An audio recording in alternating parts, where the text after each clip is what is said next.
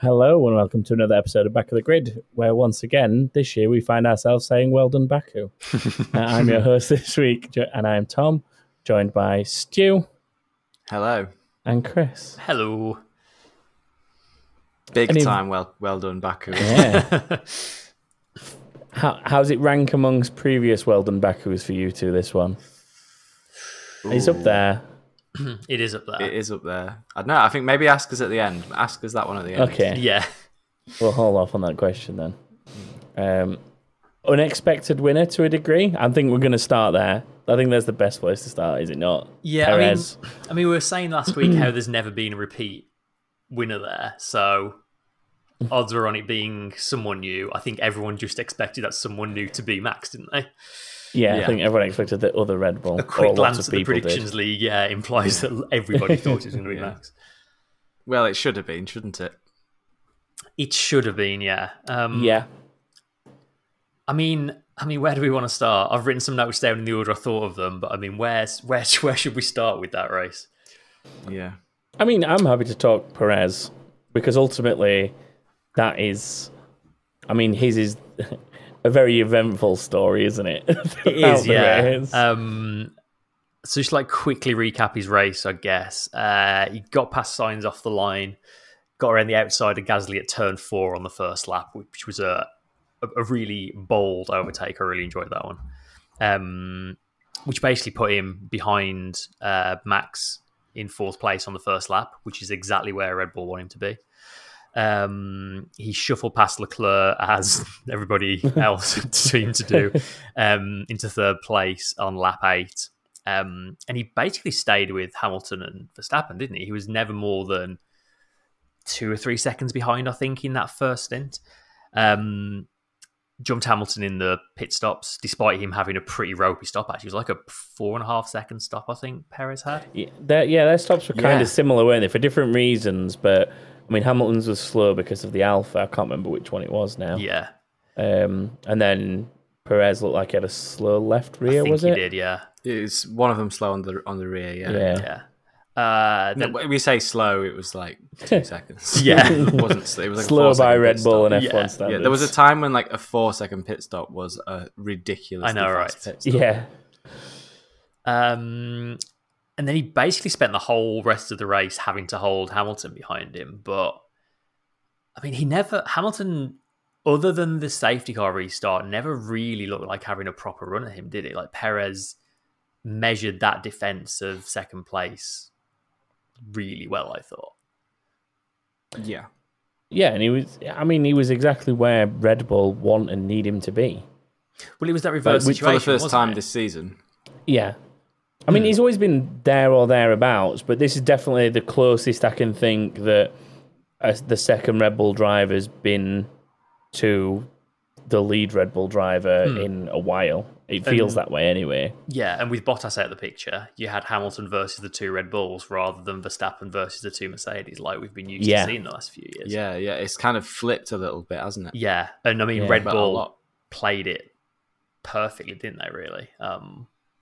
Like, other than the slightly slow pit stop, can't fault anything they did all day. Then, the restart, obviously, once Hamilton drops out of contention, which we'll get to, Perez just kind of had enough for gap for the last couple of laps. He did have a hydraulics issue, which they were very concerned about, hence him pulling over pretty much as soon as he finished the race. They were extremely concerned about that for the last couple of laps. But yeah, brought it home for his 2nd win in only his 6th race at Red Bull. He said himself he'll need 5 races to get up to speed. And I mean, that's not a bad way to say, okay, I'm up to speed, is it? Bold statement, backed up. Yeah. And he was just great. He was just brilliant. And it's early days to be drawing any conclusions, but so far, definitely points to Red Bull having made the correct decision, I think. I think already we knew that they'd made the right decision by getting Perez in there. I don't think it needed sort of this result to sort of tell us that. I think if he'd finished 2nd on this race, he'd be very, very happy with 2nd. It's very unfortunate the way he did win it.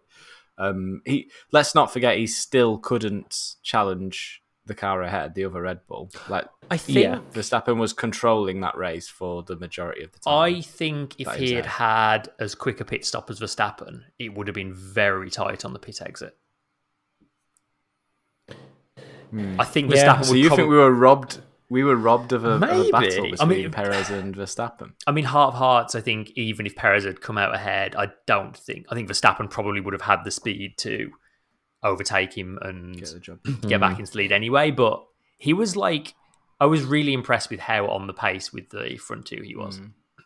Well, we know what happens to Verstappen when he gets too close to his teammate at Baku, don't we? That's never gone badly before, has it? That was Ricciardo into the back of him, wasn't it, that year? Yeah, but he was some kind of... It was 6 of one, half a dozen of the other. Yeah, I'm going to say we officially decided it was 50-50. Well, having seen it again on the sort of highlights recently, I still think that was some ropey defence, but that's a completely different race, and there's plenty to talk about in this one. Yeah. Let's not get 100%. Sidetracked about who weaved who. A quick dip into the inbox from Kieran. He said, has Checo finally broken the Red Bull second seat curse? If so, do you think we could see him push on and be an outside chance for the title this season? He didn't quite have the pace on Max, but he was keeping Lewis behind him without too much trouble. I think outside chance, yeah. Why not? We're only 6 races into a 23, in theory, a 23 race season. Although that's maybe in a little bit more doubt this week than it was a week ago. But again, we won't get into that because the whole other episode's worth. So yeah, I think he totally could be an outside chance. There's plenty of time to make up the points he hasn't quite scored yet. Yeah. He's not that far behind. 32 behind Hamilton, 30, a few more behind Verstappen. Yeah, like 40 odd then behind Verstappen. What is it? No, 4 points the gap at the top. So yeah, it's only 4 points, isn't it? Sorry, yeah. So yeah, why not? It would only take the top two to have a couple more ropey races, and he could definitely close that gap. Well, I think if we'd not had a double the top two retirement, exactly, yeah, he'd probably have less of a. He'd have a lot less of a chance. But the fact that he's just gained 25 points on the top two cars, like that's going to throw you right into contention. Exactly, if that happens again. I think he's definitely going to be. If he does carry on this form, it's going to be a lot more of a headache for Hamilton than it is Verstappen. Put it that way. I was going to ask him, who do you think's got more of a chance of being in contention sort of halfway through the season? Bottas or Perez? Oh, Perez at the moment. Perez. 100%. Yeah, it's an easy one, isn't it? Yeah. It feels it in a minute. Shouldn't be that way. Shouldn't be that way. Should we just do the top three while we're talking? Let's do it. Sure. The unexpected top three. While we're doing that talking. I know what I'm saying. Vettel, second place. He took the soft tyres on the first stint longer than anyone else. He did 18 laps on them and jumped Alonso and Tsunoda by doing that through the pit stops. Safety car restart, he got past Leclerc, which I imagine would have been extremely enjoyable for him. Leclerc responded by nearly running into the back of him at turn 2 when he just came in all locks. How he missed him, I do not know. That was hairy. That was nearly one of the hairiest moments of the race. Yeah, that was nearly like 3 cars out on the spot. Another safety car, probably a red flag actually at that point.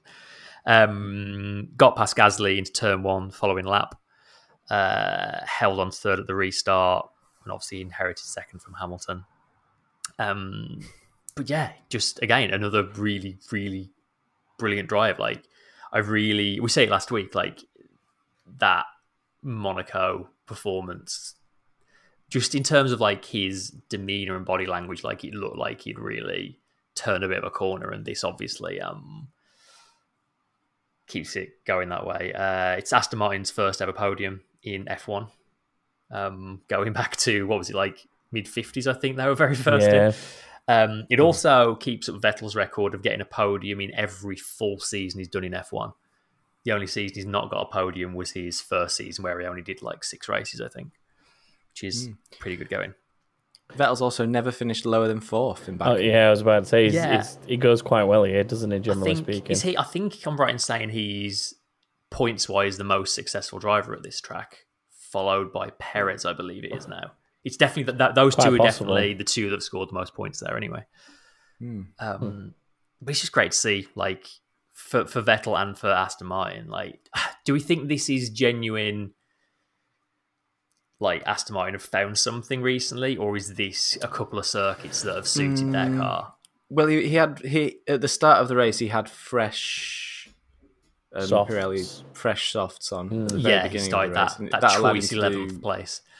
Yeah, and that allowed him to get 18 laps in before he made a pit stop, which meant that his hard tyres were obviously inherently much fresher than all those people around him as well. So it allowed him to sort of move forward and defend really easily. I guess it was capitalisation of that. Like we sometimes say that if you're not quite on the pace for Q3 and good positions in Q3, that being in that 11th place slot at the end of Q2 is kind of almost like the second best thing, really, isn't it? Because you've got that free tyre choice and you're not having to put the car through Q3.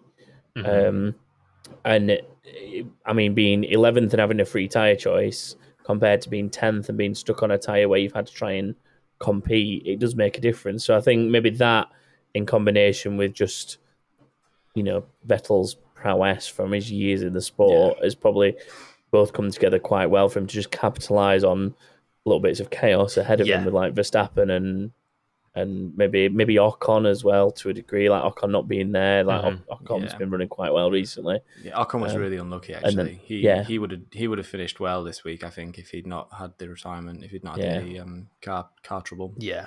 So I'd like to have seen what Stroll would have been able to do as well, because he was the only car that started on the hard tyres. I mean, he really needed a safety car for that to work. Ironically, he was the one that caused the safety car, but I'd be interested to see where he shook out as well had that not happened. We'll never know, Chris. We will never know. And then third place for Gasly, sort of made by his fourth in qualifying, which was an incredible lap he put in there. I mean, whether he'd have kept that had it not been for the red flag, yet another qualifying cut short by a red flag. Again, we'll never know. But he ran fifth for most of the first phase, managed to jump Leclerc in the pits. He was nursing an engine issue from pretty much midway through the race. He was having power drops down the main straight, which is not what you want at that circuit. They were pretty scared they were going to have to retire through engine issues as well. But he didn't. He lost a place to Vettel after the safety car, as we mentioned, but he had a hell of a battle with Leclerc for those last couple of laps for the last podium place and managed to hold him off. Just like a whole podium of just really, really impressive drives. It was like... I don't think there was...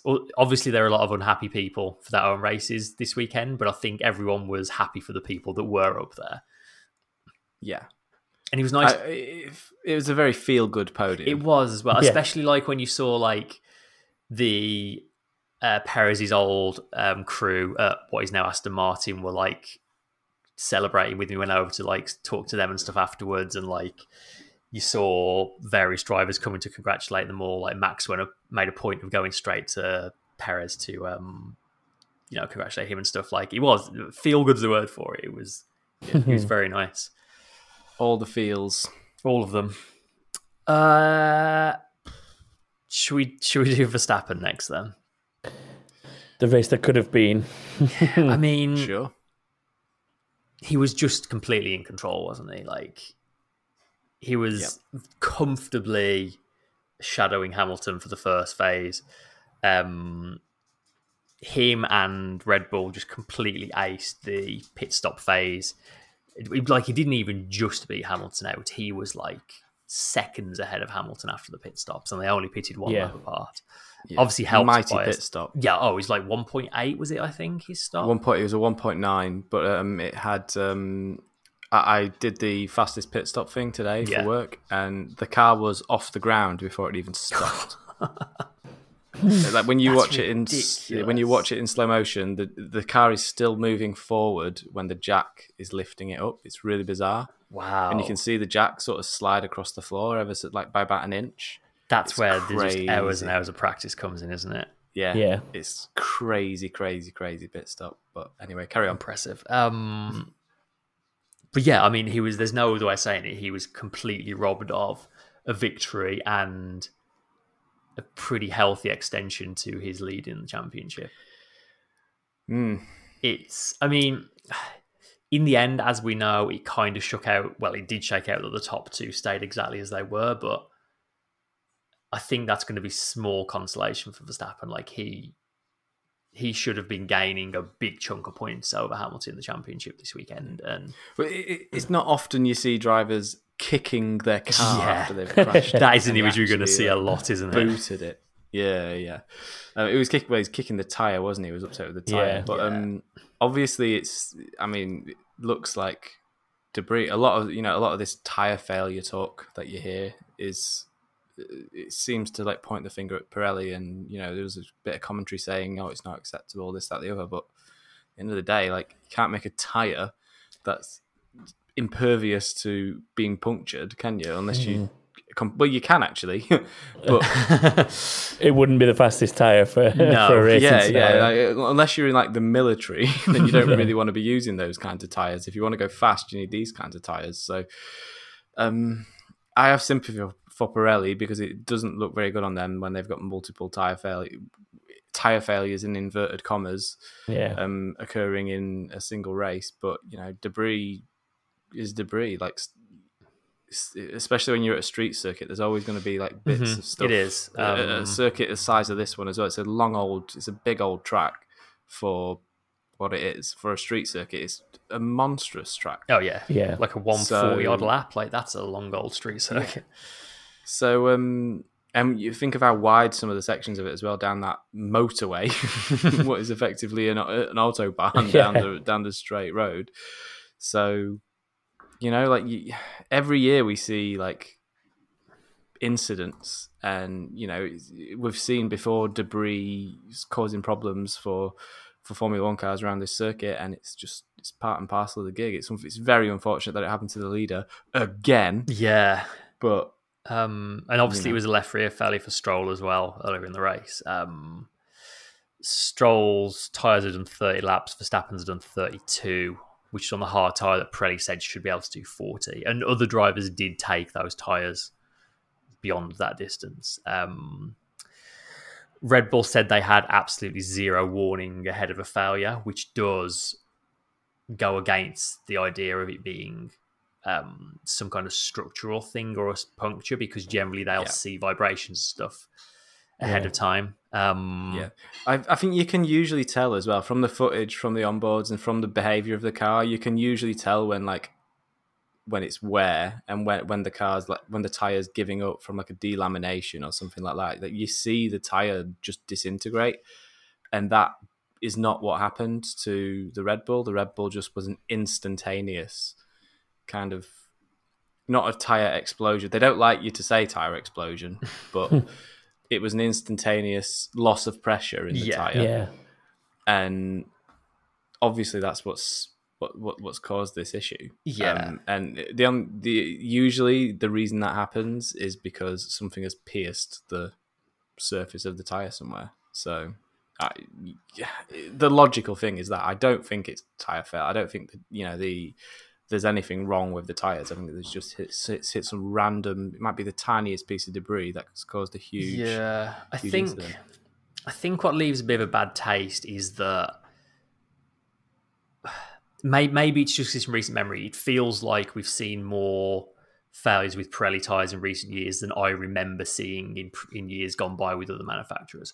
But after like the shenanigans in Silverstone and other places the last few years, Pirelli specifically went away and built a tyre they said this shouldn't happen to. It is more resilient to this, and clearly it's not. They also said Hamilton's left rear that they took off during the red flag also had a massive cut in it that wasn't quite deep enough to cause the same issue. I do agree with you that Pirelli tend to get a bad rep with this sort of stuff. Some of it deserves, some of it not, but they definitely have questions to answer. And I think as well, they don't help themselves when the second something like this happens, it feels like instantly there's a spokesperson who's like, "Oh yeah, it was debris. Yeah, definitely debris." And it's like, I mean, they were very quick off the mark. It's like you just sound like you're covering your own back there, which I don't think helps the situation. It would have been better for them to say, "Well, we need to go away and look at the data, and then we can establish what caused the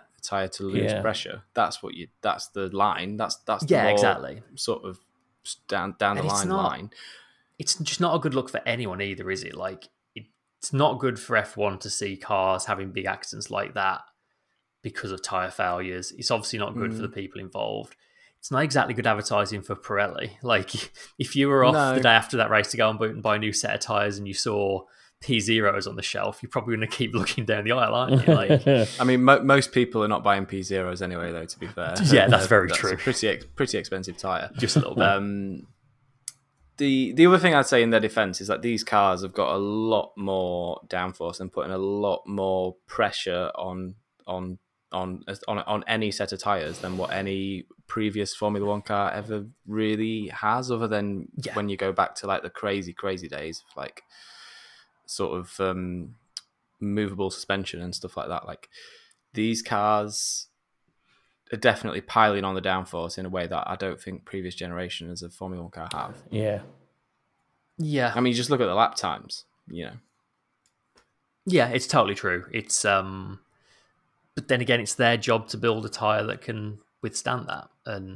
But what I'm saying is, I wonder if the level of downforce that these cars have has outgrown the capability of the technology that just tyre technology across the board. Yeah, because like this kind of tyre, you know, a rubber bag with air in it, which is effectively what it is. Is that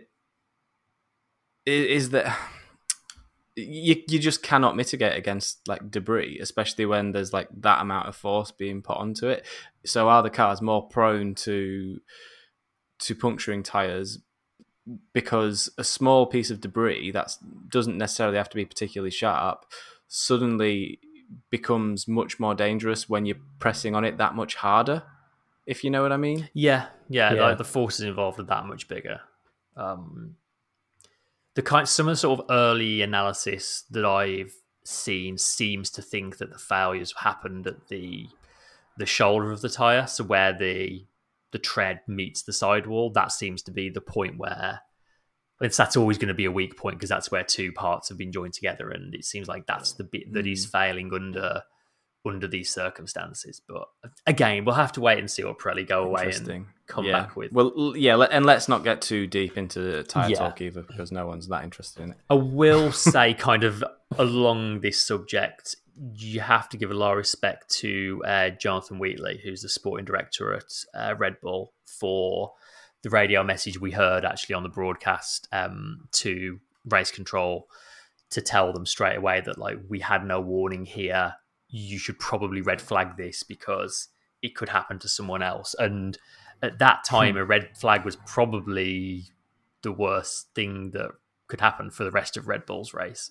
Like, they'd have been much happier at that point just to either stop the race completely or let it just run the last few laps under the safety car. But, you know, they put the advantage and said the right thing. There is an advantage, though, that if that red flag occurs and then they don't restart the race, Max Verstappen is technically the winner. I did just to put that hypothetical out there. I did think the same thing, but I think they technically, because I think after Max had crashed, he slid over the start-finish line, and I think because they did a lap or two of safety car as well, technically they'd covered enough laps that count back wouldn't have worked for him, I don't think. Right. Also, still wasn't Perez in the lead then at that point anyway, so they would have still won the race. They would still won the race with a Red Bull driver. A different car. Yeah, but that's what I mean. So it's kind of in their interest to well, stop not really, because a red flag meant a grid restart, which, as we nearly saw, nearly cost them the race. It meant a grid restart, or it meant the end of the race. Yeah, because they could have just as easily elected not to restart the race. But I'm obviously very pleased that they did. They could, but I don't think that's what was going through their mind when they sent that message. I think that was a very genuine, like, this is what needs to be done for safety reasons, and I can respect that. You've got so much more faith in these Formula One teams than I have, Chris. I mean, I think there is an element of it though where it's more a concern for the driver that they've still got in the race at the time than anything, because they don't want the same thing happening to the other car if they suspect that it is debris down that main straight or something. Yeah, and it was a mess. It was. I guess that brings us to Mercedes, who, as Stu very accurately predicted last week, didn't have a very good time in Baku. They were just so off the pace, basically until qualifying, when Hamilton managed to find enough to get on the front row. When they turned the engine up and Hamilton finally showed up to the race. Basically, yeah.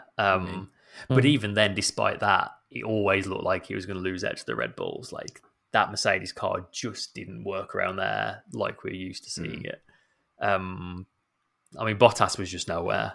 They went up for different setups on the two cars in the end, and Bottas had higher downforce, which just, he just went backwards in the race, didn't he? It was...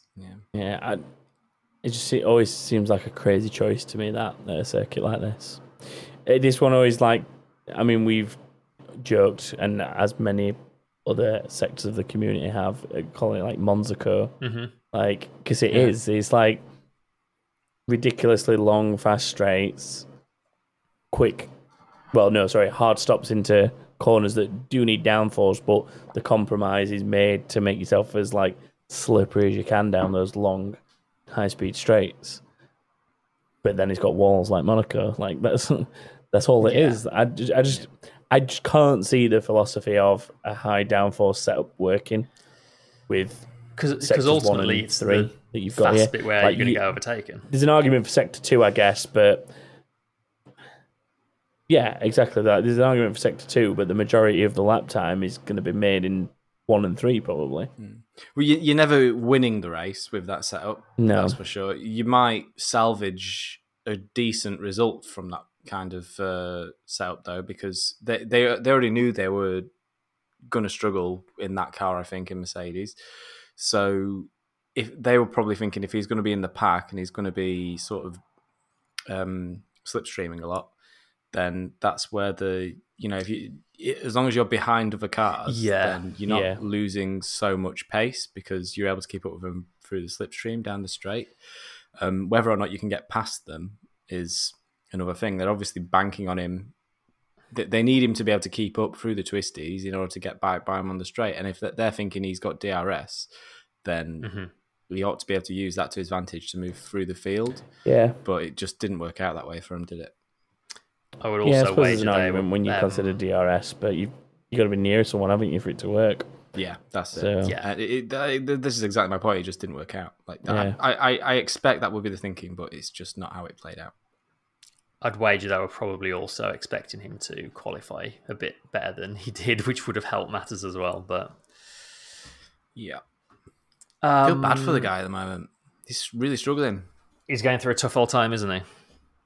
Yeah. Have you still got all your Bottas hats and stuff, Chris, or have you thrown them in the bin? I've only got one. I've only got one hat. All those caps, all those one cap. I mean, to be fair, with what it costs for one of those caps, as we always say, you could have had 10 normal hats. Despite all of that, Hamilton probably could and arguably should have won that race because he got a much better start after the red flag, and was well up the inside of Perez too. He should have won that race, which is, we've said it a few times this season already. Hamilton winning races he has no business winning, and this was said it myself, looking very much like another one of those. But obviously, as we know, that didn't happen. When he was sort of side by side with Perez, hit the brake magic button by mistake. Brake magic is essentially something they use under safety cars and on warm-up laps to aid with brake temperatures and tyre temperatures. I've actually seen someone who went frame by frame through the onboard. The normal brake balance he should have had going into turn 1 was 51% forward. When he accidentally hit that button, it changed to 86.5% forward. Ooh. So it's no surprise that the second he hit the brakes, the fronts just went, nah. Yeah, no thanks.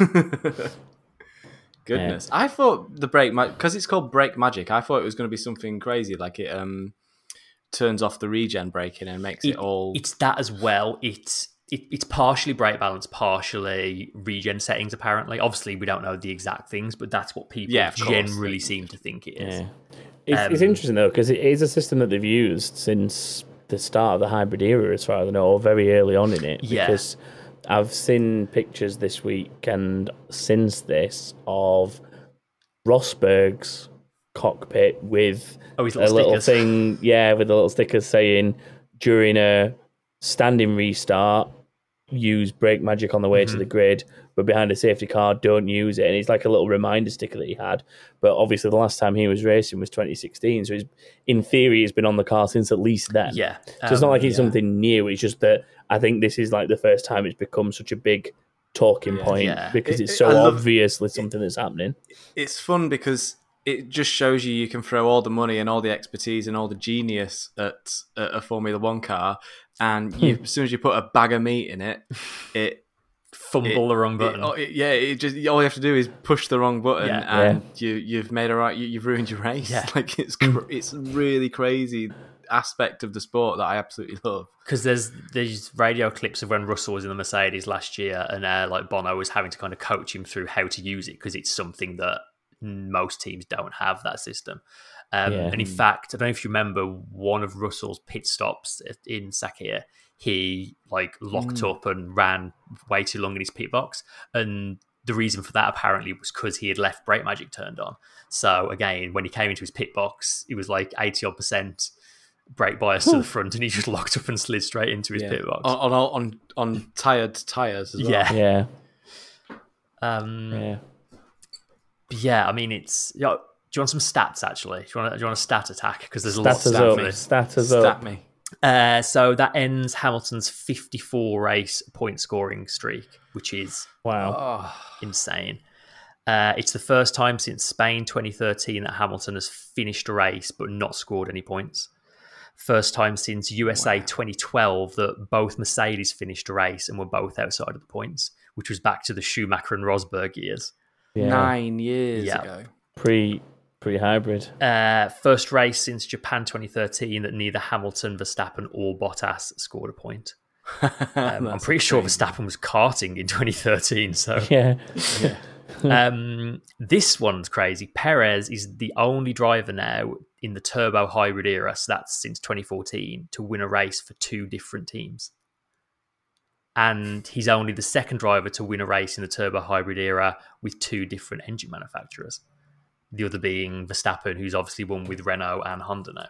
And Honda, yeah. Wow. Oh, very good stats, Chris. You've outdone yourself today. Thank you very much.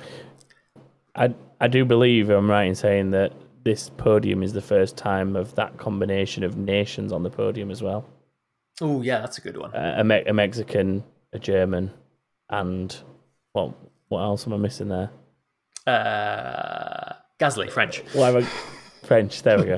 But yeah, I believe that's the first time that those 3 nations have stood on an F1 podium together. I think or at least it's the first time in that order, if it's not the first time it's ever happened. It makes Perez the most successful Mexican driver of all time as well.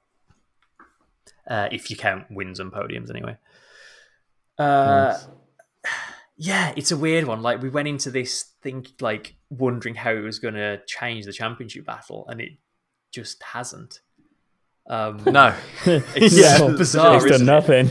Like, they both didn't finish. Well, they both didn't finish in the points. Bottas has dropped down a couple of places, I think. Sergio it's Perez very generous of you to consider Bottas in the championship battle at all. Chris, and I guess like the way you quantify this is actually Perez has brought himself into the championship. If anything. Yeah, I'd say so. That's the conclusion of sort of that question. Yeah. It's a weird one. A few other drivers to mention, I guess. Are a Ferrari actually quick now? Because we came away from the last race thinking, oh, they're good in slow stuff, which is why they did well in Monaco. But there's a lot of not slow stuff at all. And qualifying and practice, they were the fastest. There's no other way of putting it. What happened at the end of qualifying? Remind me. There was a red flag, wasn't there? It stopped everyone doing their second runs. Yeah. Again. Two races in a row. Leclerc ends up on pole due to a red flag. Yeah. Well, I mean, not just because of that. It's just he happened to be there. Yeah. Like, it stopped everyone's second runs two races in a row. I think given where Leclerc started and given where he finished, and given that there were 2 retirements as well ahead of him, no, I don't think Ferrari are quick now. My thinking's sort of leaning towards maybe they're starting to find something that... I think they're getting better. Yeah, I think they're starting to find something when the car's at low fuel, maybe, and they need to translate that into race pace. Yeah. Because they have looked quick in, like Chris was saying, practice and obviously the last couple of quality sessions as well. But you don't know what fuel they're running in practice, and they could easily be running quite low fuel for the most part. And then the way that Leclerc struggled, and I mean, Sainz struggled with the handling of the car a little bit once it was full of fuel, didn't he, in the race? So maybe there's something there that they've just got to get the finger on to get the race pace right. I don't know. Yeah, because it was like after he held the lead into turn 1, it was just kind of a matter of time at that point, wasn't it? Yeah. Do you see how he actually lost the lead, like the events leading up to that? In what sense? So was turn 15 the one there were a load of incidents at? Yeah. On the run to turn 15, a bit of tree fell on the track. He saw it, dodged out of the way of it, and in the process cut the corner. So because he didn't want to get a penalty for corner cutting, backed off a little bit, and as a result, Hamilton was able to get much closer to him into the last couple of corners to get a run on him to take the lead. I mean, Hamilton was always going to get past him sooner or later, but yeah, it was a bit of tree that fell on the track that actually kind of set off the series of events, which was weird. Didn't that damage the front of Hamilton's Yes, wing it did, because well? he ran over it. There was a massive gash in the wing, wasn't there? Like at the red flag, they changed his nose. Yeah, and they switched the nose cone, didn't they? Yeah, so Leclerc dodged it. I think Hamilton slammed into it, and in the process, knocked it off the track. So, because when Verstappen dodged it as well. Yeah, because initially I was expecting a safety car or something so someone could get on the track and recover it, but I think it just got nerfed out of the way. It's so crazy. This race just throws up the most bizarre, so weird. It's weird as well, isn't it? Because after the very, very first one, everyone was all, we shouldn't have done this. This was a bad idea. And then ever since, it's been a pretty entertaining race, like with that first one being an exception. It really has. So. Feels to mention, Norris had a decent recovery for 5th. He lost a load of places at the start, but clawed his way back to 5th. Alonso, I think, went from something daft like 10th to 6th in the last 2 laps, I think. Yeah, finished 6th, yeah. Alpine definitely looked better. They're closing the gap up as well, I think. Yeah, it's such a shame Ocon had his retirement. I think he would have been right in the mix. Yeah, he would, because he would have been up there. Where did he start? He was 12th. 12th he started, and Alonso was 8th. Well, yeah, exactly. I mean, the fact that Vettel was only 1 ahead of him and finished on the podium, like I think Ocon, could well have been well up there. Yeah. Yep. An interesting point at the back end of things, in all the chaos, Schumacher ended up finishing 13th, which actually now moves Haas ahead of Williams in the championship standings. Mad.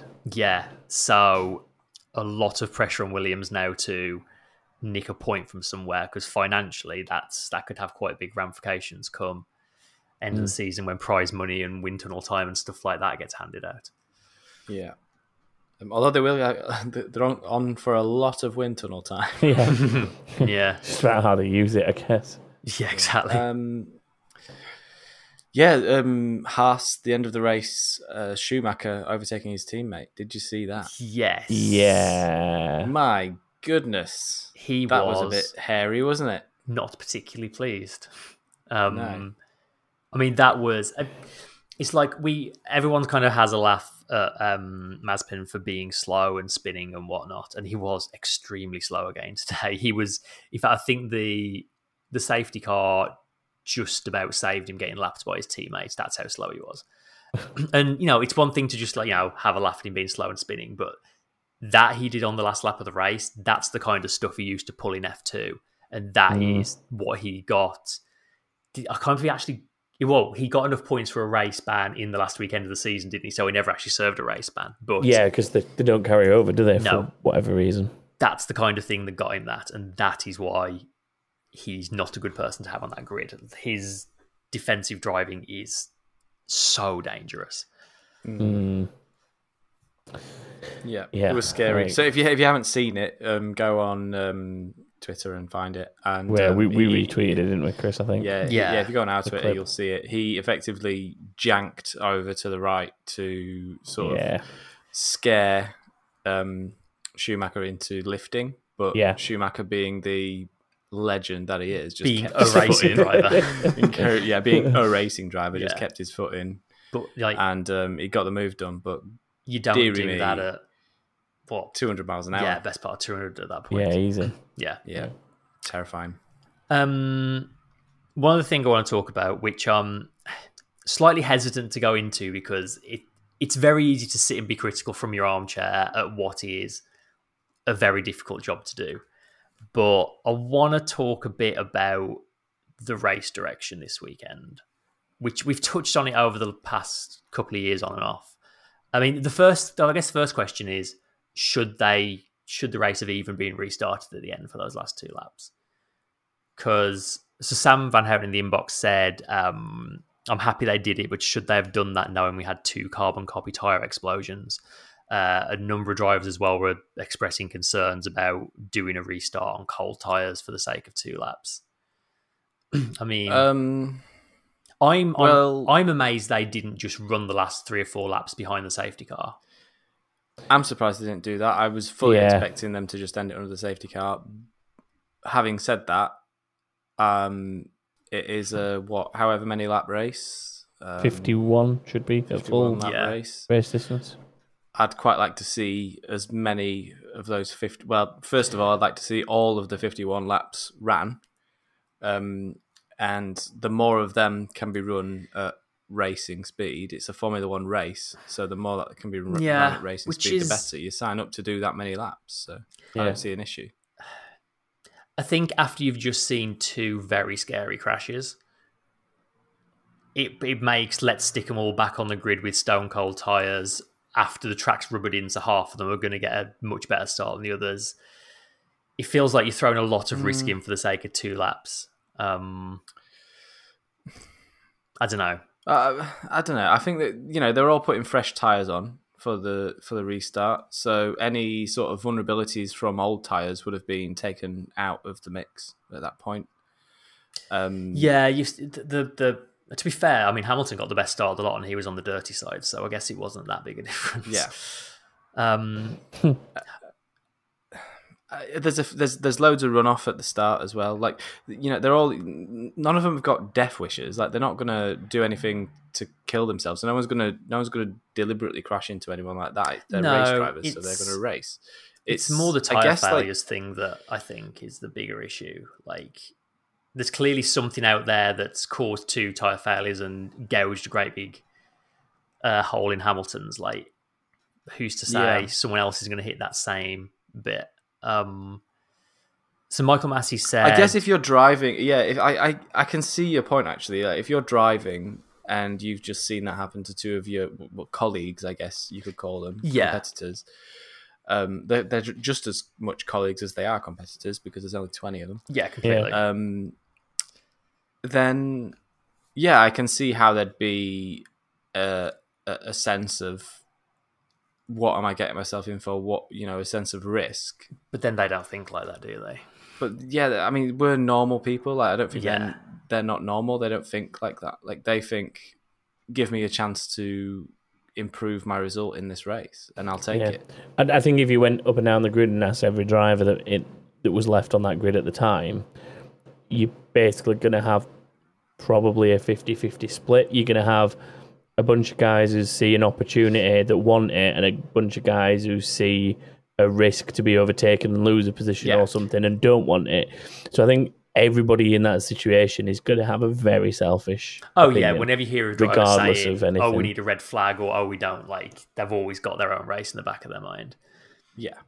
I think one thing that bothered me about is it. So Michael Massey, in response to the criticism, said, looking with the number of laps to go, the recovery that was being undertaken, and the fact there was so much debris on the pit straight, at that point it was, in my opinion, the best option to suspend the race, clean everything up, and then have a race finish. Fair enough. He then said, we thought it was in the best interest of the sport to suspend and then restart in that circumstance. And I just don't think that's his job. The best interests of the sport are not his job. Safety is his job before anything else. We had the same conversation in Mugello last year when the safety car got called in with like next to no notice, and people accused him of like trying to do things to spice up the racing, which he very strongly denied. But I don't know. It does seem it's a strange comment. It's a very strange comment. Yeah, it's the wording of it, isn't it? And I think the thing this weekend that concerned me even more is when Stroll crashed, it took over 30 seconds for the safety car to be called. At which point, loads of guys had gone past. It was under yellows, but they're still travelling the fairway. I mean, Stroll sounded really scared on the team radio. He was like, he did. He really did. Get this race. I think he was a bit shocked as well. Totally. When Verstappen crashed, took nearly 20 seconds for them to even wave double yellows, and then a minute and a half for the safety car to come out. So the whole field had gone past him at, again, he was under yellows, so not full speed, but, a decent enough speed. And Perez was actually back at the start of the, like, flat out, it's not straight, it's wiggly, but he was back at the start of that section on the way back around again before the safety car got called. Like, Leclerc on the radio was livid that he was driving around saying, why has this not been red flagged yet? And that's just really bizarre to me. Like, you've got a guy in a car that's stationary at the side of the road. He's got to get his belts off to get out of it. Like, what if someone else had a failure at the same time and speared off in the same direction? Or through the debris. That's because, I mean, we're talking about the fact that debris could have quite easily contributed to these two failures. So it could still be there. There's a lot more debris and then there's also the extra, like those shards of carbon fiber are ridiculously sharp. Like, I mean, it might not sort of seem it. Like, the thing is, like glass, isn't it? Yeah, it's. I'm just trying to think of the best way to like kind of put this for, I guess, a more casual spectator. But the thing is, like that carbon fiber in a particular direction with a particular load is extremely strong. One of the strongest things that you'll find. But taking that head-on impact, like a front wing into a wall or something, it breaks because in that direction is where it's most brittle. Like so it's like the way that it's designed and the way that the fibers are woven over each other means that like it's kind of strong in one direction, but not necessarily going to have the same strength in the other direction. But that means think of wood grain, like when you saw through wood, like when you saw with the grain. It's if you've ever sawn wood, probably most of our listeners haven't. If you saw, I don't know what you're insinuating. If you saw with the grain, it's a lot easier. If you saw against the grain, then I think maybe steak's a better one to do. Let's compare front wings. We've all had a steak. nice steak. We've all had a steak. I guess the point that we're ultimately trying to get to is carbon fiber is very sharp, especially when it's been like shattered into pieces, like what a front wing does when it hits a wall. So. Yeah, it's just it feels like a very like dangerous, risky scenario to be putting people in for so long. Yeah, and again, like to go back to what I said at the start, it's really easy to criticize. It's a very difficult job, and there's a lot of moving parts that he has to deal with. But I don't know about you guys, but I don't feel like it's as safe a sport now as it was when Charlie Whiting was running the show. And Charlie Whiting wasn't perfect. He, made mistakes and stuff as well. But I just don't think Michael Massey, and they're big shoes to fill, but they're also very important shoes to fill. Yeah. And I think the delay in the decision is an issue. Like, I think they probably need more people in that. It kind of smacks of dithering, doesn't it? It's like, what do I do? And by the time you're thinking that, you don't actually do anything. Like, yeah, I mean, there are a few people. They were probably having conversations, figuring out precedents, and the level of experience isn't there that was there. Completely. A couple of years ago. So obviously, like, when you don't have as much experience, it's a bit more difficult to come to a fast conclusion as to what you're supposed to do.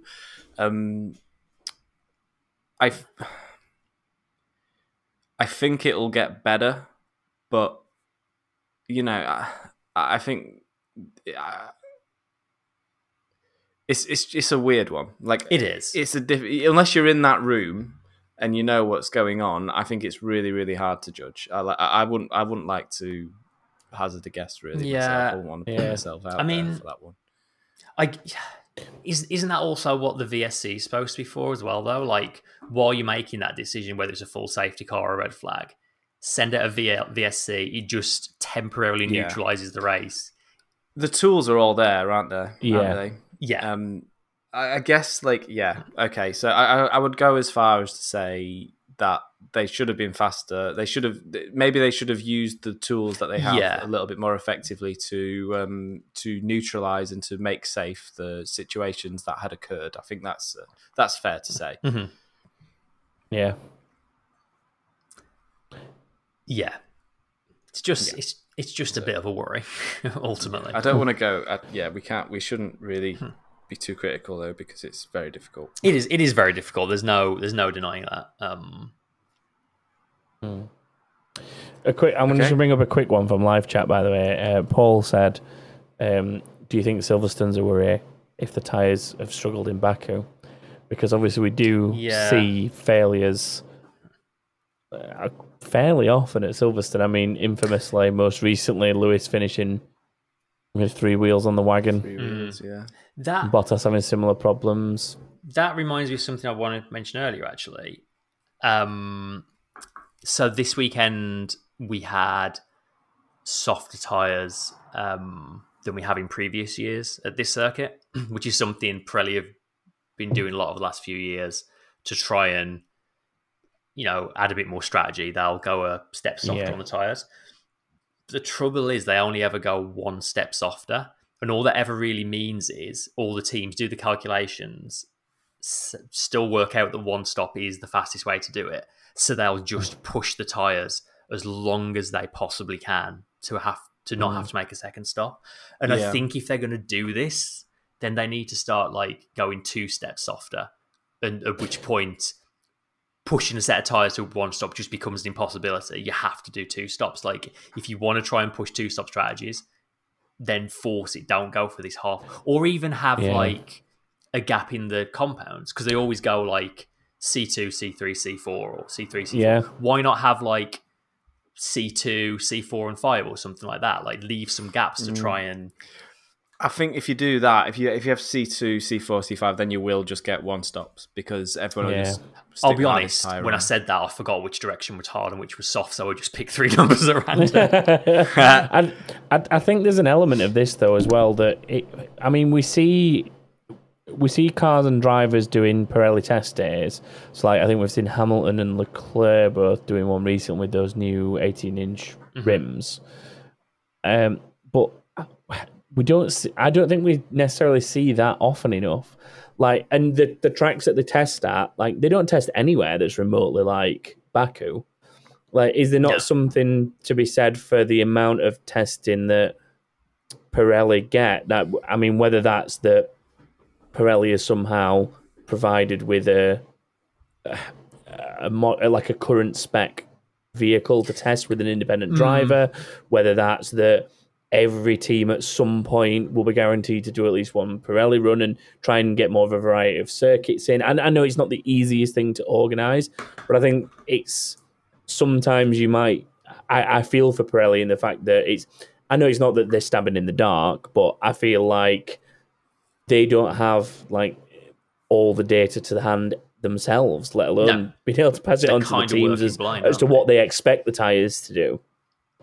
So, but then surely they must have the expertise enough to factor in mitigating circumstances there. Like, there must be a margin that they can build into that. I think they're able to provide that, but I just think that maybe something like this highlights the fact that those tyres aren't put through this kind of situation very often, if at all. It's like here and Bonza probably, and that's about it. And it's you do, like the teams are always the first to complain when something goes wrong with the tyres, but they also all seem extremely reluctant to put any resources into actually helping Pirelli test them. And I'm pretty sure I'm right in saying there's like mandated tyre testing days that teams have to take part in these days. And maybe that needs to get pushed further. And like you say, some like go to actually more representative circuits, because you normally use like Jerez or something, which is F1 hasn't been there in decades at this point. Like, or Barcelona, which we know is like, fair enough, we do a lot of testing there anyway, but what are you going to learn from a track that we visit so much in a single season? Go to Silverstone. That's where we've seen the vast majority of tyre issues in recent years. Just make the teams... That's a very good idea. Make the teams go there and do some to the proper place tyre where testing. they break the most. Yeah. I mean, most teams are based within a 5-minute drive of Silverstone. Yeah, exactly. I mean, one's based inside Silverstone. So, the trouble is Pirelli aren't, I suppose. Yeah, I suppose. I think the toughest thing for Pirelli is people only talk about tyres when they fail. Mm-hmm. Yeah. Nobody talks about them any other time. They're the most boring thing you can say. They're the most boring component on a Formula One car. Everyone's got tyres. Everyone at home's got tyres. We all know what they look like. They're round and they go on your wheels. And that's about where the interest stops, isn't it? Yeah. Until they blow up and cause crashes. Yeah. So yeah, it's rough for Pirelli. Yeah, I don't think people want to sit here and listen to us talk about tyres either for this amount of time. So I mean, on that note, then I'm just going to make you both pick drivers of the day. Yeah, let's do that. So tricky one this week. Very tricky one this week. I mean, my gut felt Vettel. When Vettel ended up on that podium in second place, that was just my go-to. Like, obviously, there was great drives from all three of the drivers that are on the podium, but I think from outside the top 10, playing that strategy, finding his form again in a team that's not been that strong up until recently, I'm well chuffed with Vettel's performance this weekend. I mean, he won the official driver. Yeah, it was like 40% as well. It wasn't even close. So is that two races in a row that he's won it? Did you hear it in Monaco? Did you hear the radio thing after the race as well? Which yes, one? I did. Of course, I did. They've started doing the Formula E thing of someone talking to the drivers like on the cool down lap to say, "Congrats, you won driver of the day." It was Rachel Brooks, I think, and he seemed Rosanna. It was Rosanna. Oh, sorry, yeah, Rosanna. And he sounded a little bit surprised. I don't think he was expected to happen. And then he was like, "How did you get my number?" I mean, that's like classic Seb Witt, though, isn't it? Yeah. As much as I've disliked him at times, that has always been one part of personality that he's had consistently, and he's that like quick wit and humour, especially when dealing with the press. That's what I think. That's when he's at his best with it. But yeah, he also you can picture the smirk on his face, can't you? Yeah, as he's saying that sort of stuff. He also congratulated Perez by saying Feliz Navidad, which definitely isn't how you say congratulations in Spanish. Yeah, that's like happy birthday, I think, isn't it? Or like... Feliz Navidad is happy Christmas. Yeah, it's Merry Christmas. Is it? Yeah. Yeah. That's good. I think for a bit of balance, I'm going to say Perez is an extremely close second, but we don't hide the fact that we all really like Sebastian Vettel here, so I'm not going to pretend I'm not going to like Vettel. Can I give it to Hamilton for not winning the race? Driver of the day for that lockup. Yeah.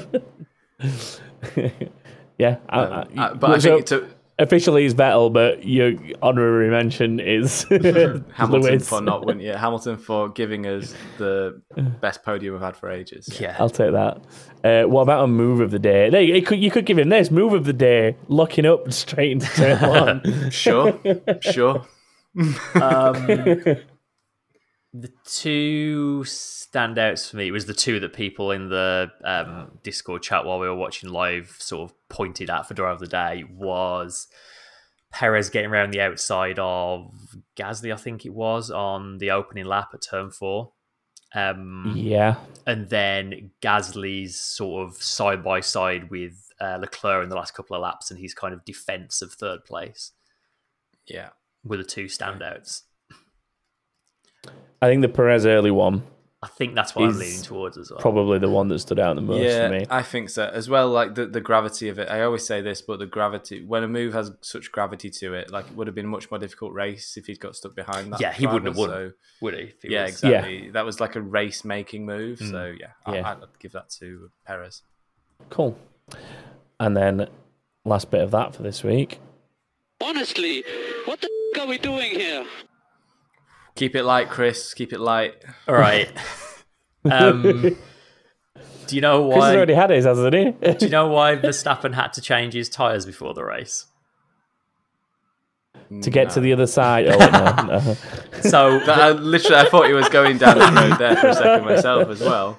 So Verstappen didn't start the race on the tyres he qualified on. He was allowed to change them to a similarly worn set of the same compound. The reason was, at the end of qualifying, he got pulled into the weighbridge, or the end of Q2, I guess it would have been. He got pulled into the weighbridge. You know where they, in front of the podium, and they have all the business painted on the floor and the big screens and stuff. The weighbridge was set up there. And as he drove over the fancy paint stuff to get to the weighbridge, a load of the paint stuck to his nice hot sticky tyres. So when they took them off, there was just like paint stuck all over the tyres. So Red Bull went to the FIA and were like, yeah, we ain't starting a race on these. They're like, yeah, okay, you can put some new ones on. So that's a WTF. He's sticking the weighbridge on some paint that comes off the floor. Yeah. Yeah, I've seen that in the past, the paint come up onto the tyres. The tyres are so sticky. It's testament to how blooming sticky the tyres are. So if you're listening and you're thinking about buying a set of Pirellis, definitely we've talked you out of them and now back into them. Yeah. Full circle. Ring theory. Podcast ring theory is what I call that. I mean, I think is it Mazepin? Third. That's what with the move, the defense. Nearly causing an almighty crash over 13th place. Yeah. Yeah, I mean, if we're moving away from things Chris has already had a mega rant about, I think it's that. It's been a bit of a Chris ranty episode, hasn't it? Yeah. But right. I don't know what's got into him. I had to get it off my chest. Yeah, I mean, it probably would be the Mazepin lack of defense. I think I'm gonna side with the paint for this one. You're gonna go paint. Yeah, I'm going to go paint. I mean, I agree with you, Tom. I absolutely agree with you. I think it is a super, super WTF. You just don't want to give it him, do you? I don't want to. Well, yeah, we shouldn't really like. He gets enough stick as it is, and he's probably got enough grief on the internet already for it. I'm writing it down. I'm going to put Max's painty tyres. There we go. Painty tyres. There. That's episode title candidate right there. Max's painty tyres. What about takeaways? Like how? Wow, I mean, we've kind of discussed a couple of them. One of mine would have been, where do we think Ferrari are realistically? But we've kind of talked about that. The fact that, I mean, me personally, I think they've got light fuel pace, but not race pace, which should hopefully improve as the season goes on. But I think. So shall we each pick one takeaway each? Yeah, I've got one that's outside of that. That would have originally been one if we'd not talked about it. But my other one would have been, I feel like Aston Martin have started to get on top of that car, and Vettel could well be a contender for like leader of the midfield for the remainder of the season, essentially. I feel like there's a good chance of strong finishes for Vettel. If they stay the same way. Yeah, providing they stay on the same trajectory and nobody else obviously finds some insane gain somewhere or anything like that, or they don't drop off. But if things continue as they are, then I think Vettel could be a strong contender for that sort of, regular fifth place kind of finish. In that sort of, so where Norris is, where Norris has been early in the season. Like imagine a Norris, the new Norris. Yeah, Norris v Vettel for the remainder of the championship. I like that. I'd pay to see that. Yeah. Takeaway. What's your takeaway, Chris? Do you have a takeaway for this? I think the one for me is like after Portugal and Spain, it was starting to look like Mercedes had got the legs on Red Bull, and that like even though the Red Bull is a quick car, Mercedes would just had enough to outmaneuver them and outrace them and everything. After these last two races, I think it's clear that it's just going to keep swinging race on race, and that Mercedes still has its issues that certain tracks are going to highlight. And the fear I had that the gap was actually just going to keep growing throughout the season, I think this is going to swing backwards and forwards all year now. And I'm very much here for it. So you're saying a slogging match between those two, essentially? That's kind of what it's starting to look like. My takeaways, a couple of things. I mean, the Honda engine is right up there now. That's my takeaway. For them to come to a circuit like this and to win the way they did, quite comfortably won. Both cars in the mix, all race, complete and utter control of the race once they got into the front, and then to fight and get into the front in the first place. Yeah. You need really, really good power around this circuit in order to do that. And I would say the Honda engine for me at the moment, especially when you consider where Gasly finished and where Tsunoda had a decent race as well. I think that Honda engine's nothing to worry about. As long as it can stay in one piece for the rest of the season, then that's right up there with the Mercedes engine. If not, maybe, dare I say it, maybe even a little bit better. I said it. I just said it. You did say it. Could well be. You dared. I think. So. Is it maybe that they've finally caught up? Maybe they're probably I'd say maybe on par with each other, and Honda have finally closed that gap. I think. So you think they're on a par? I would say that they're about there. And what you sometimes see in race on race at the moment is two excellent drivers, one in each team, with two fairly on-par engines and two different aero philosophies. And that's why we're maybe seeing a bit of this back and forth, because you've got two of the best drivers on the grid by far.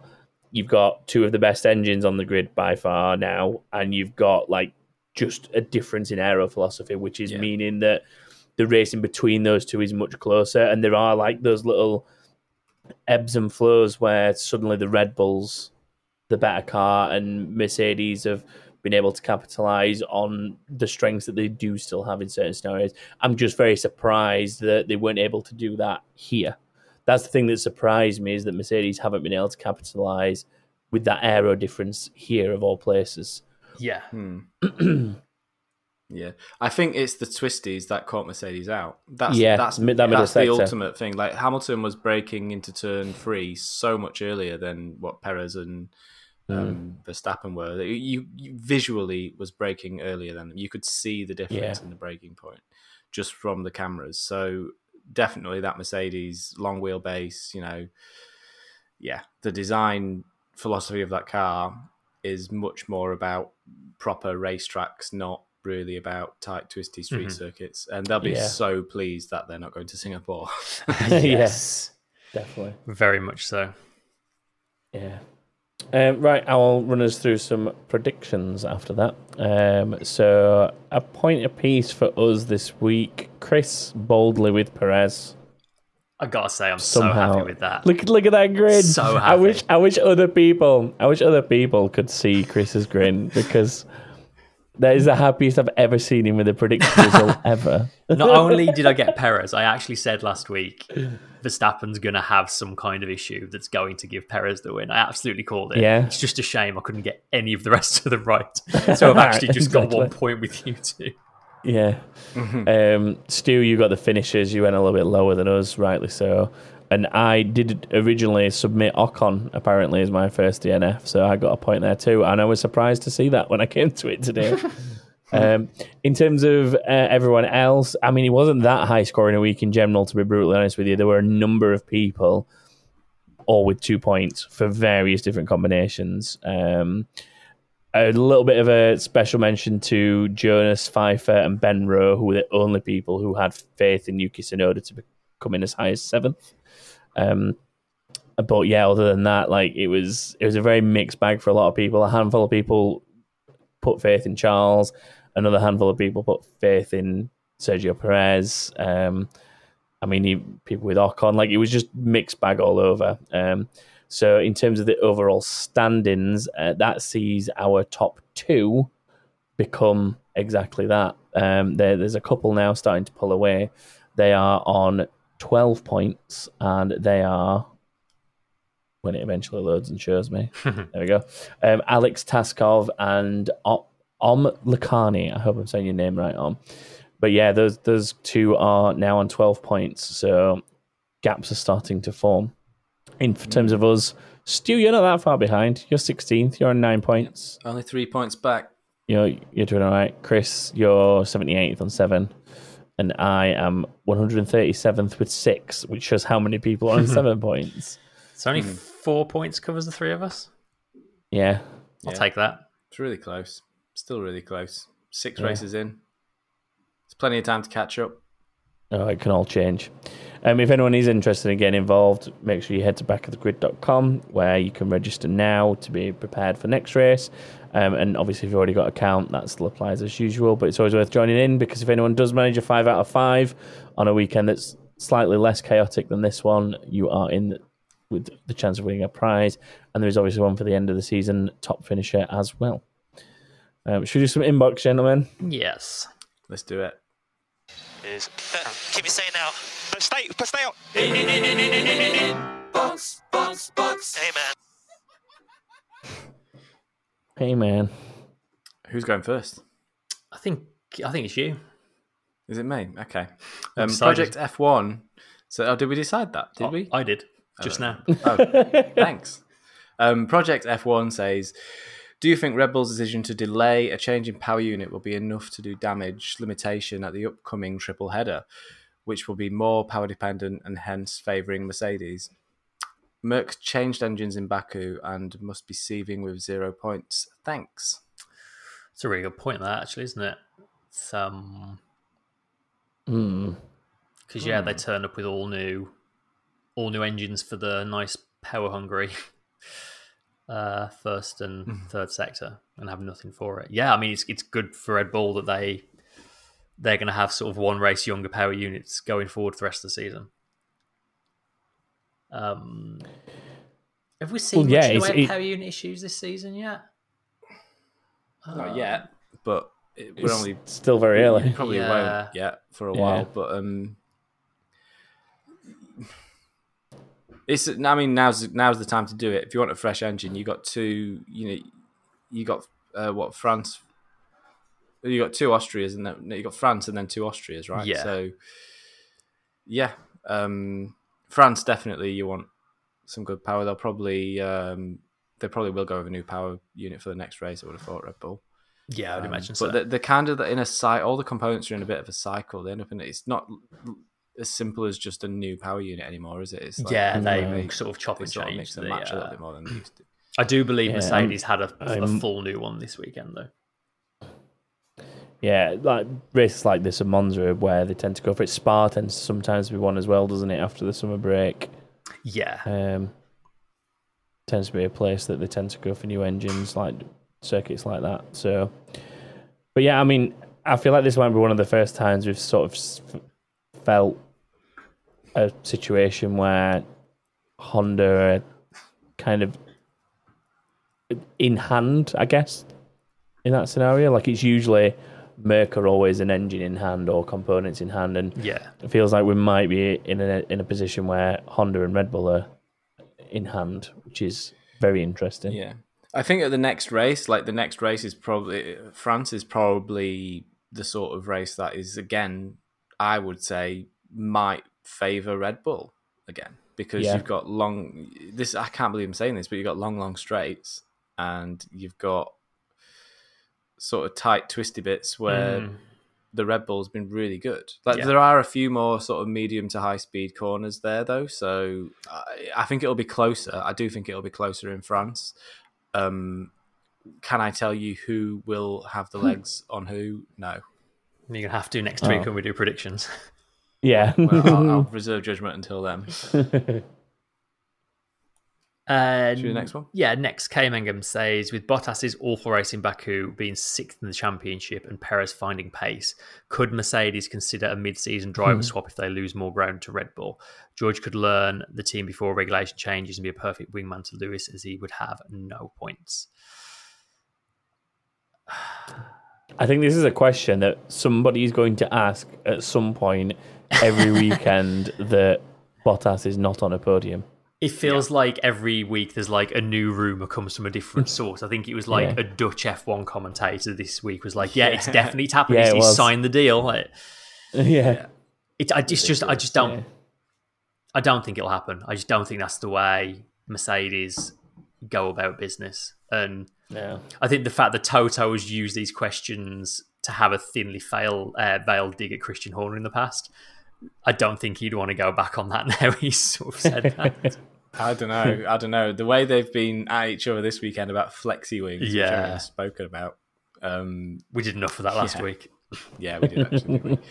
I don't know. I think I'm starting to wonder now, like, because that was a really, really. He had a shocker this race. I think if Hamilton had won the race and Bottas had finished where he eventually did, it'd look an awful lot worse for Bottas.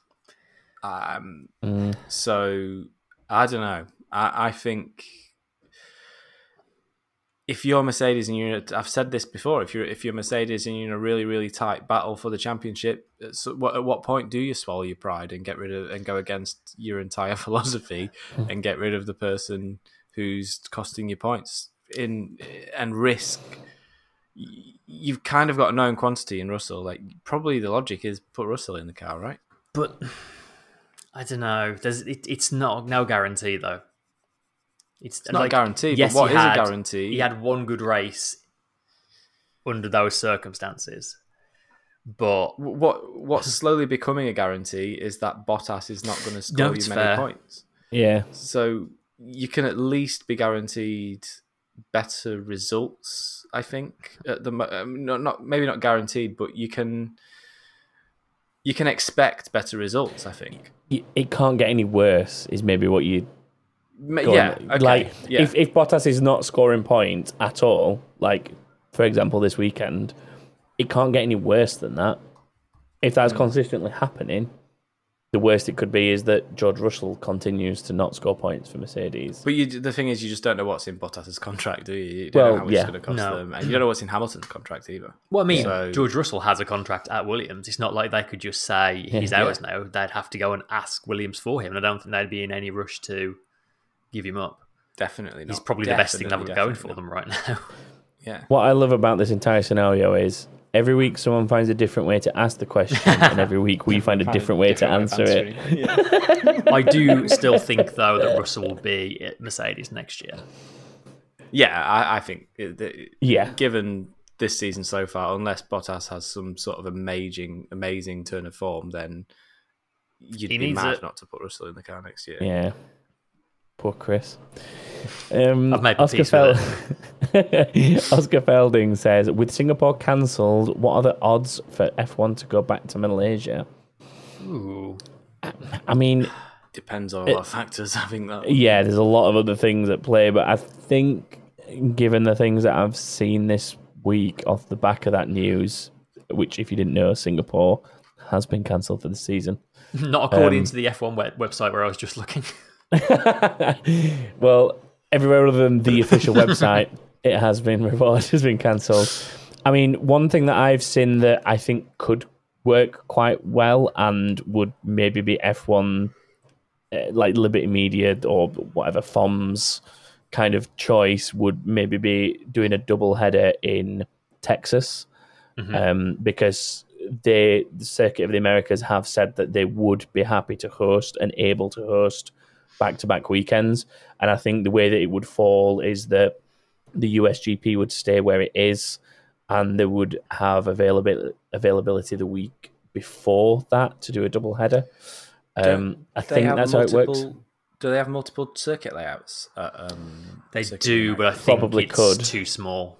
It basically, so after there's the turn 1 uphill and back downhill, then turn 2 is the right hand sweeper, and then it basically turns left there and kind of rejoins in the stadium section.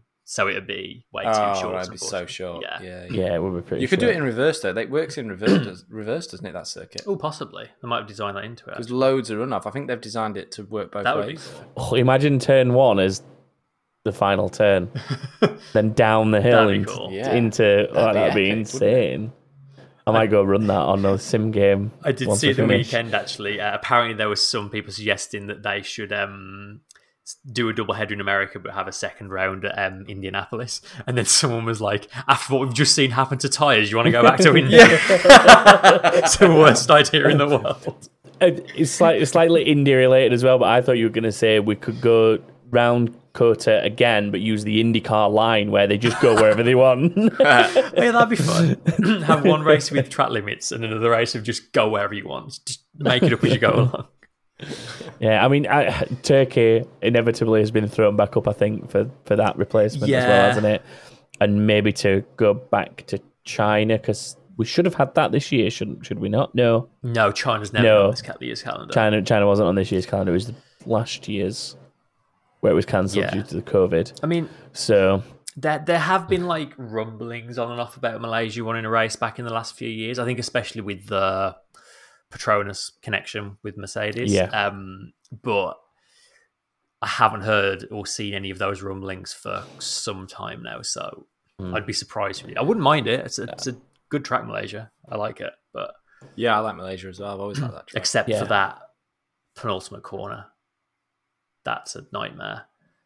Oh, that's a really hard before the long straight. Yeah, ever decreasing radius. That's a very. It's really difficult to pick your braking point. There's no real apex, and they've got that weird cone, that weird bollard thing in the middle of it, so that you can see the apex. That's your reference. Yeah, corner, isn't it? Yeah, that's where Perez nearly got a win in like one of his early seasons at Sauber. And he slithered off wide there, and I think Alonso got past him. Yeah, it was many Alonso years ago. Yeah.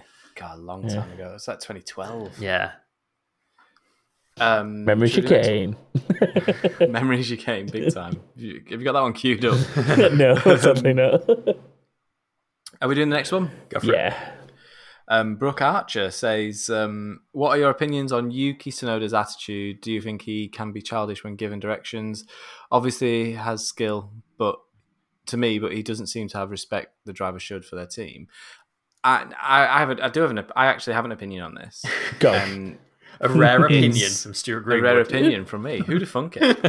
I don't think it is his attitude. I think it's a language barrier. I think when he's under immense pressure of driving a Formula One car, his English isn't quite up to a point where he can speak calmly in English to someone. So and like it's because obviously she's alluding to the fact that she told that Yuki told the engineer to shut up.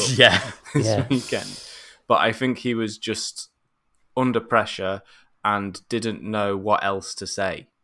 Do you know what I mean? Yeah. I think that's where my head goes with it. I give him the benefit of the doubt kind of thing. Yeah, I think it's hard to be eloquent in a language that's not even close to your mother tongue in that situation. Like, it's hard to be eloquent in a foreign language at the best of times, let alone in the situation that he's in. And I think that, like, it highlights that there was a situation where he was stuck behind someone and he was saying, like, this is a paradise. Like, you can tell that English is traffic paradise. Yeah, it was a traffic paradise. Something he called it. When like you could tell what he was trying to say, but you could tell we can call them. Yeah, we'll call them Yukiisms. But that was an example where you knew what he was trying to say, but you could tell it was hard for him to like find the right words in the moment with the language barrier. And I think it is just that. Like, and we hear drivers saying to engineers all the time, like, yeah, just let me get on with it, or leave me alone. Like, we've heard it so many times in the past, and I mean, people immortalize Kimi Räikkönen for saying, "Leave me alone, I know what I'm doing." Yeah. So I think it's just steering wheel. Yeah, give me a steering wheel. Tell him fetch steering wheel. Tell the bloke the steering wheel. But yeah, I think it is more a case of language barrier than disrespect. Yeah, I think he does always seem a bit frantic in the car, and I think that's one of a few reasons they've moved him to Italy now to be close to the team. I think he started off in testing really well, and then he had a sort of rough first couple of races, and he did seem to kind of, I think the pressure maybe got to him, or just like he was trying a bit too hard perhaps, but he's far from the finished product, and I think AlphaTauri is a really good place for him to be to just kind of get that polish and work on, make the most of that. And that's one of the reasons they've moved him sort of to be close to the team. I just seen an interview where they're like, he's now got someone coming and getting him up in the morning to like take him on a training regime and stuff. And he said something like, I hated it. It was like the worst day of my life. I've never exercised so much in one day in my life. So they're really working on him. Yeah.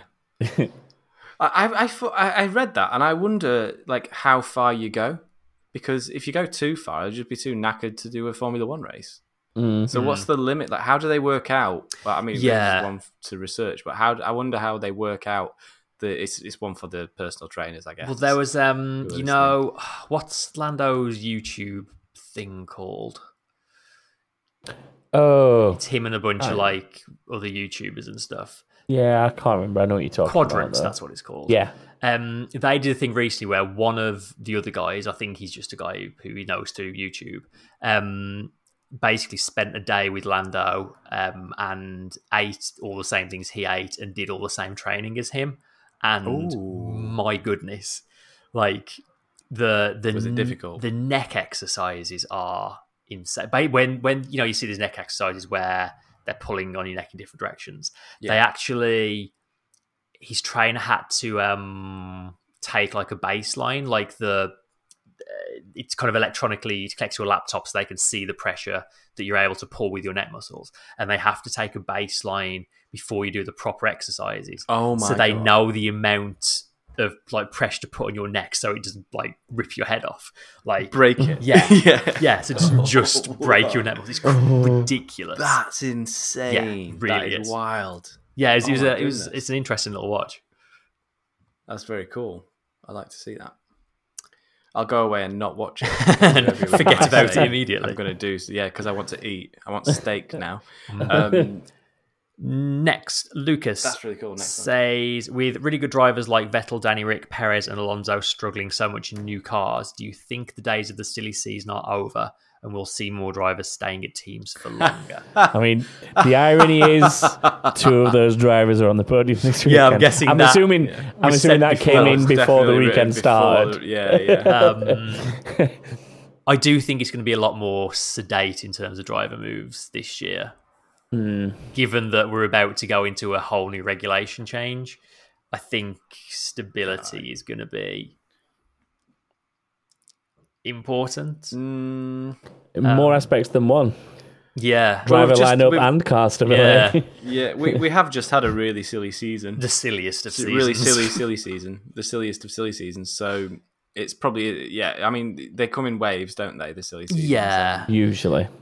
Usually they do, yeah. I mean, unless there's a big, someone retires, a big name retires, then probably going to be quite sedate. Otherwise, it only takes like a Hamilton retiring or a Bottas deciding to do something else, or I mean, I think even the Bottas thing though, that it wouldn't, like what we've already talked about. I think that where that'd go for next season is fairly straightforward. I think it's more about who'd replace Russell at Williams, and that's just that. Basically, it leaves just a seat towards the back of the grid that is not going to be that sought after, other than by your F2 kind of champions or higher finishers up this season, looking to get through. Like, I mean, Guanyu Zhou from F2, for example, he's adamant that he is like about to hit his best form and he's ready for Formula One.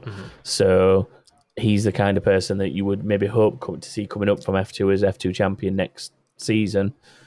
But other than that, many moves, I can't see him. No, I mean, just like glancing down, like Red Bull aren't going to change. Mercedes, as you said, we might see a change. Ferrari, they're both locked into contracts. And I've signed probably in 1 year, but I can't see Ferrari changing anything. McLaren, they're locked in. AlphaTauri, who knows? Because that team's always a mystery. Aston Martin's not going to change. Alpine, I think they seem pretty pleased with Ocon right now. That just depends on how long Alonso wants to stick around. Yeah. I think really the biggest changes are going to be what Ferrari do with Haas and Alfa Romeo, because Ferrari have got a queue of drivers in F2 and F3 currently. Giovinazzi, I think, is quietly doing a pretty decent job there. Maybe a Raikkonen retirement. Yeah, he might get bored finally. Yeah. Something else. I can't see that. Like, he's always sort of had that attitude in recent years of, I mean, I'm here because it's fun for me. Yeah. Like, I'm here as almost as a hobby, but I can't see that. How offensive is that? I mean, it's offensive to everyone below him in the junior categories that want that seat, isn't it? There's like, I'm just here to turn up because I can, when really I could just be going and doing something else. Like, I can understand that it would frustrate young drivers. That being said, is this the 4th season we've done this podcast? 5th, maybe? And 5th now, I think. Every year we've come to discuss the next year's drivers and say, well, Kimi's obviously going to retire at the end of this season. Maybe it's our fault. Kimi will be around for another 4 years. I mean, he's at this point. First. There's at least 2 drivers on the grid where Kimi's raced against their dads and their sons now. So it's like Mick Schumacher will have kids by the time Kimi's decided to retire. Last one for this week. Charlie, friend of the show, Charlie, says, "Hi guys, I've got a question for just Tom and Stu. On a scale of Toto Wolff to Christian Horner, how smug was Chris about his Perez win prediction after it turned out to be bang on?" Well, I mean, you heard it live on here as it happened. I mean, look at his face again. He just big grin. There's a phrase for that grin, which we can't repeat on the podcast. It's the most Christian Horner of grins, I can tell you. Which I'm not thrilled about that comparison, but under the circumstances, I'll take it. I have attempted to take a screenshot of your grin for illustrative purposes, but it's not gone all that well. Discord live chat can enjoy it. Oh God! I look as drunk as Stu said he felt after his vaccine. Yeah. That's pretty much what you've been like since the Perez thing. That is it though for Inbox this week. So thanks to everyone who has sent us things in there. As always, you've heard us mention in the live show in Discord. It's easy to be part of. You just have to be part of our Patreon program, which is at patreon.com/back of the grid. Any level that you decide to join on there gets you access to the Discord, and gives you the ability to listen to us doing the show live, plenty of chat during race weekends, and about other series, and just about pets and foods and stuff. We talk about all sorts. It's becoming a real little community, and it's cool. So thanks for everyone who is already a patron and part of that. Yeah. Special mention to our team principals, who I've forgotten to write the list down for, but I think Chris got. Luckily for you, I can tell you that they are Narayan Hamari, Wesley Paul, Mark McNeil, Dustin Jantos, and Alexia Jarvis. There's a new one there, isn't there? Yes, there is. There's a new one. Thank you. Thanks. If you want to find us on socials, we're just Back of the Grid F1 on Twitter. You can search Back of the Grid on Facebook. And as we mentioned earlier in the show, you can head to backofthegrid.com, where if you don't do social media, there's a contact us form and also the option to register for Predictions League each week. That is it for this week. So thank you very much to everyone who's joined us. And once again, well done, Baku. Well done, Baku. Well done, Baku. Bye, Never everyone. stops being funny. Bye.